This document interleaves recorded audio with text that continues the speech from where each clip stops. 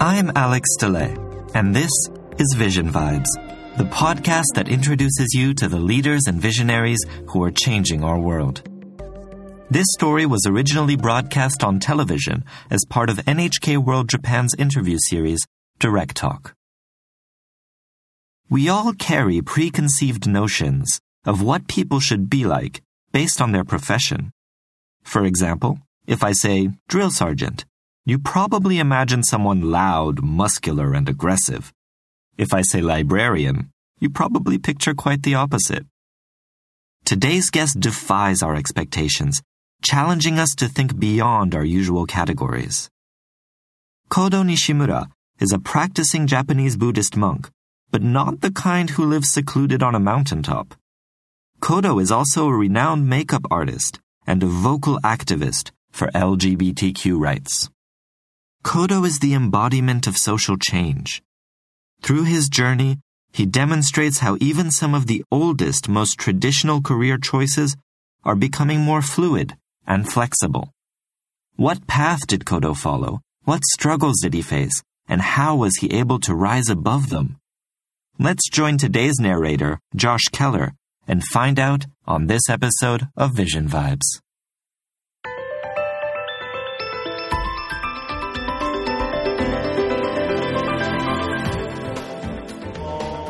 Our guest today is Buddhist monk Kodo Nishimura. Nishimura is passionate about bringing hope to others through his work as a monk and more. He aims to help others realize their inner beauty and courage. That comes from his own struggles to fit in growing up in Japan. He speaks about how he overcame his struggles and found his way to his current path, and what he now hopes to do for others.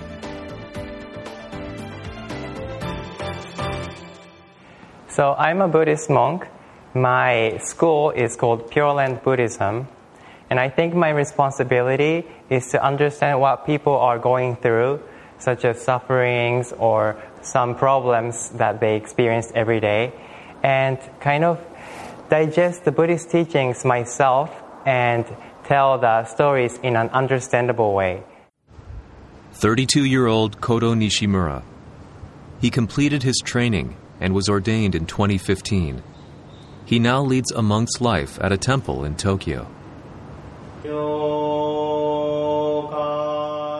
But his path to monkhood is only part of his story.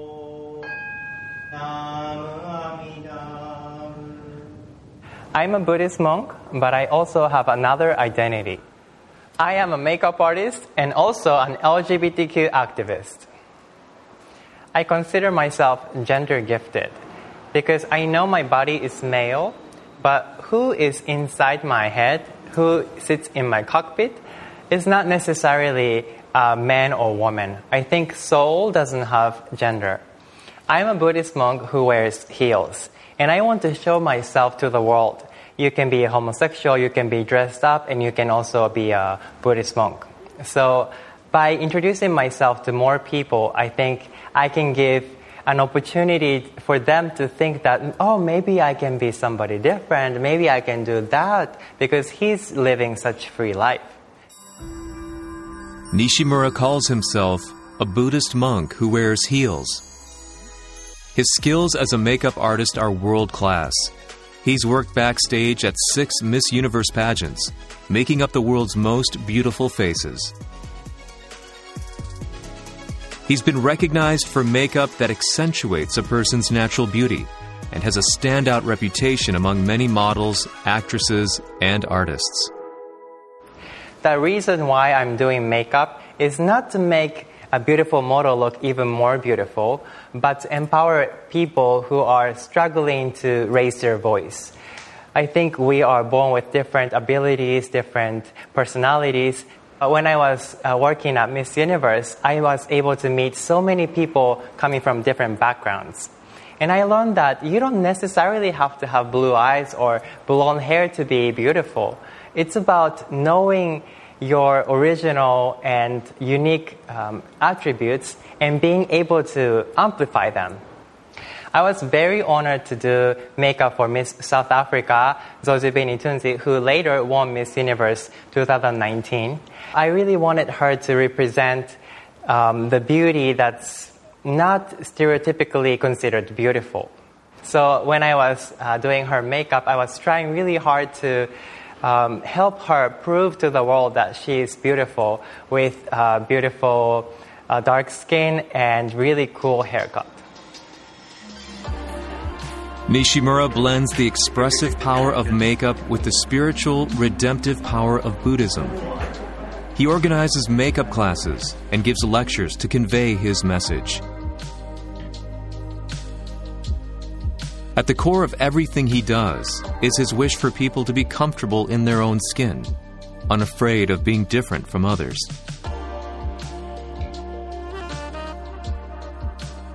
That motivation stems from his own past struggles with identity, which he experienced from a young age. I grew up in this temple, so we had a lot of cloth to wrap monk robes.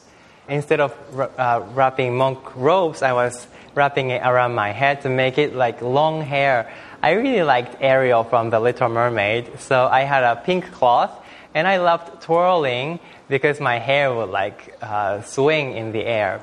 I became aware of my sexuality when I was around 3 years old. I always knew that I was attracted to boys, but I knew that it was like a taboo that I couldn't say to anybody. When I was in high school, I was trying really hard to hide my sexuality.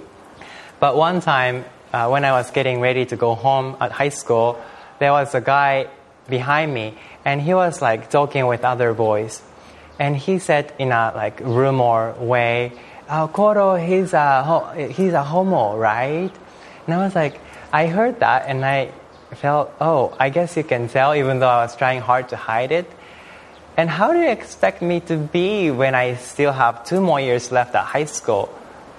It was really painful. I couldn't breathe fully. I felt like air was sucked out of my body. So that moment, I felt that I cannot be myself. I have to hide everything. And I really felt voiceless. Amid the loneliness and darkness of his high school life, Nishimura looked towards the U.S. and its promise of an open society. He decided to enroll in a junior college in Boston. But despite his high hopes, he instead found himself face to face with an uncomfortable reality. I wasn't really able to make a lot of friends, and I actually started to discriminate myself because of my race. I encountered so many students from different backgrounds, and I saw friends who are much taller than me, who had really big eyes. Some of them looked like Greek sculptures to me. And I felt so ugly of myself. I started to think that, because I'm Japanese, I'm not able to find myself beautiful. So I didn't really feel racism from other people, but I used race to kind of make an excuse about my inability to make friends or be who I want to be. Then in 2007, Ryo Mori of Japan was crowned the winner of Miss Universe. Seeing her victory greatly affected Nishimura and helped him shake off his inferiority complex. Around the same time, he had an experience that would lead him to become a makeup artist. When I was in Boston, I made a precious friend. She was another Japanese international friend. She was struggling with her academics and personal relationships. And I really wanted to encourage her because I didn't want to lose her. One time, I had my own eyeliner and mascara. And in order to encourage her, I offered to do her makeup. And she transformed so much. And I could tell that she thought, I can look beautiful. I'm pretty. And what was so interesting is that her confidence of her own beauty did not wash away when the makeup was washed away.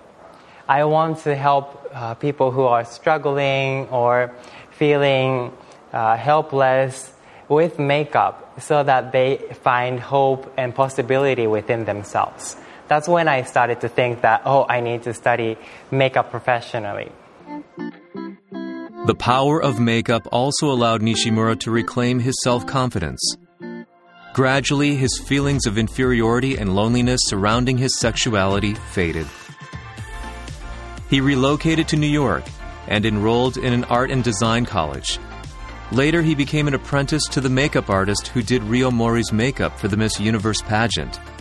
He honed his craft for 5 years. Around that time, he began to think about his own roots. Although he was born into a temple family, he'd always had a complicated relationship with Buddhism. When I was in New York, I met a friend who had to leave the school in order to join the military. And he did a performance piece, and it was about wearing a uniform, doing push-ups, raising such high voice, even though he was really quiet every day. So I was so surprised and shocked. But he showed his emotion of not wanting to go to the military. He kind of gave in his destiny and his nationality that he's Korean. And really showing that agitated emotion stung my heart. I felt that I need to face something that I was always avoiding in order for me to grow bigger and also to be able to touch somebody's heart. Deciding to become a Buddhist monk, Nishimura began his training. But he says there were times when his resolve wavered. During the training, I had a question if I can be accepted as a homosexual person who doesn't identify with neither man or woman. And I didn't want to offend the community by being somebody who is so flamboyant, who is really heavily accessorized. So I asked a well-respected master who everybody knows in my school, and he said the teaching of Buddhism, which is everybody can be equally saved, is the most important message. So your sexuality doesn't matter, what you wear doesn't matter. So I felt really validated. I felt that I can be myself. I don't have to hide my personality or sexuality and be proud. So when I was a little skeptical about Buddhism, Buddhism was actually supporting me since 2,000 years ago. Nishimura overcame his inner struggles to become a Buddhist monk with a perspective unlike any other. In his work, both as a monk and as a makeup artist, he strives to better empathize with others. When I'm doing makeup, I can really reach the deeper area of people. When I'm doing makeup, people talk about their sincere emotions and share their vulnerabilities with me. I think this is a great tool for me to understand where they are coming from, what their stories, what's their faith, why they believe in that way. And maybe I can be on a media like this or TV where this learning can be shared with more people so that I can share this experience with people with different backgrounds, people who are living in a different country, so that we can learn that deep within we are actually really, really similar. In 2020, Nishimura realized his dream of publishing an autobiography. In it, he shares his hard-won methods for gaining self-confidence. For him, every new opportunity is a chance to convey his message. He likens himself to a puzzle piece, committed to serving the bigger picture. Because I am a different shape and color, I can feel the space that's missing in a big puzzle piece and complete the picture. Because you are different, you can maybe empathize with somebody who is also struggling with the same cause. Because you struggled, maybe you are more perseverant when it comes to tough times. So I think your differences or even the struggle can help you like superpower. So I would love to spread positivity, even though there are a lot of hate. I think we are stronger because of the adversities.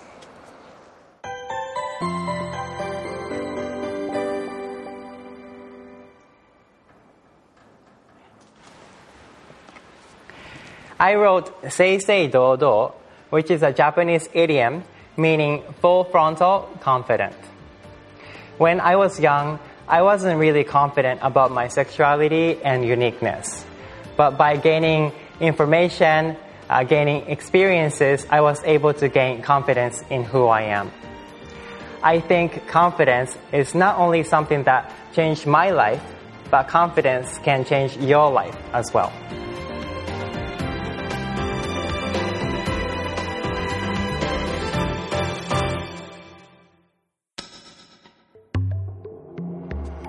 Seisei Dodo, full frontal confidence. Kodo's story teaches us a valuable lesson about being ourselves. Society gives us a bunch of neat little categories we can choose to put ourselves into, but in the end, we are the ones who define our own path. Kodo didn't blindly follow the traditional practices of his religion, nor did he stick to only being a makeup artist. Both are part of who he is, so he found a way to combine the two and let his individual identity shine. As long as you know who you want to be, if you have the courage to display full frontal confidence, you can make it happen. Kodo certainly did. I'm not quite there yet, and you may not be either, but that's all right. Hopefully Kodo's story can give us the inspiration to show just a little bit more of who we truly are. That's it for today's episode. Thank you for listening. You can find the transcript as well as our other stories on the NHK World website. I'm Alex DeLay. Join us next time for more mind-expanding insights from inspiring people on Vision Vibes.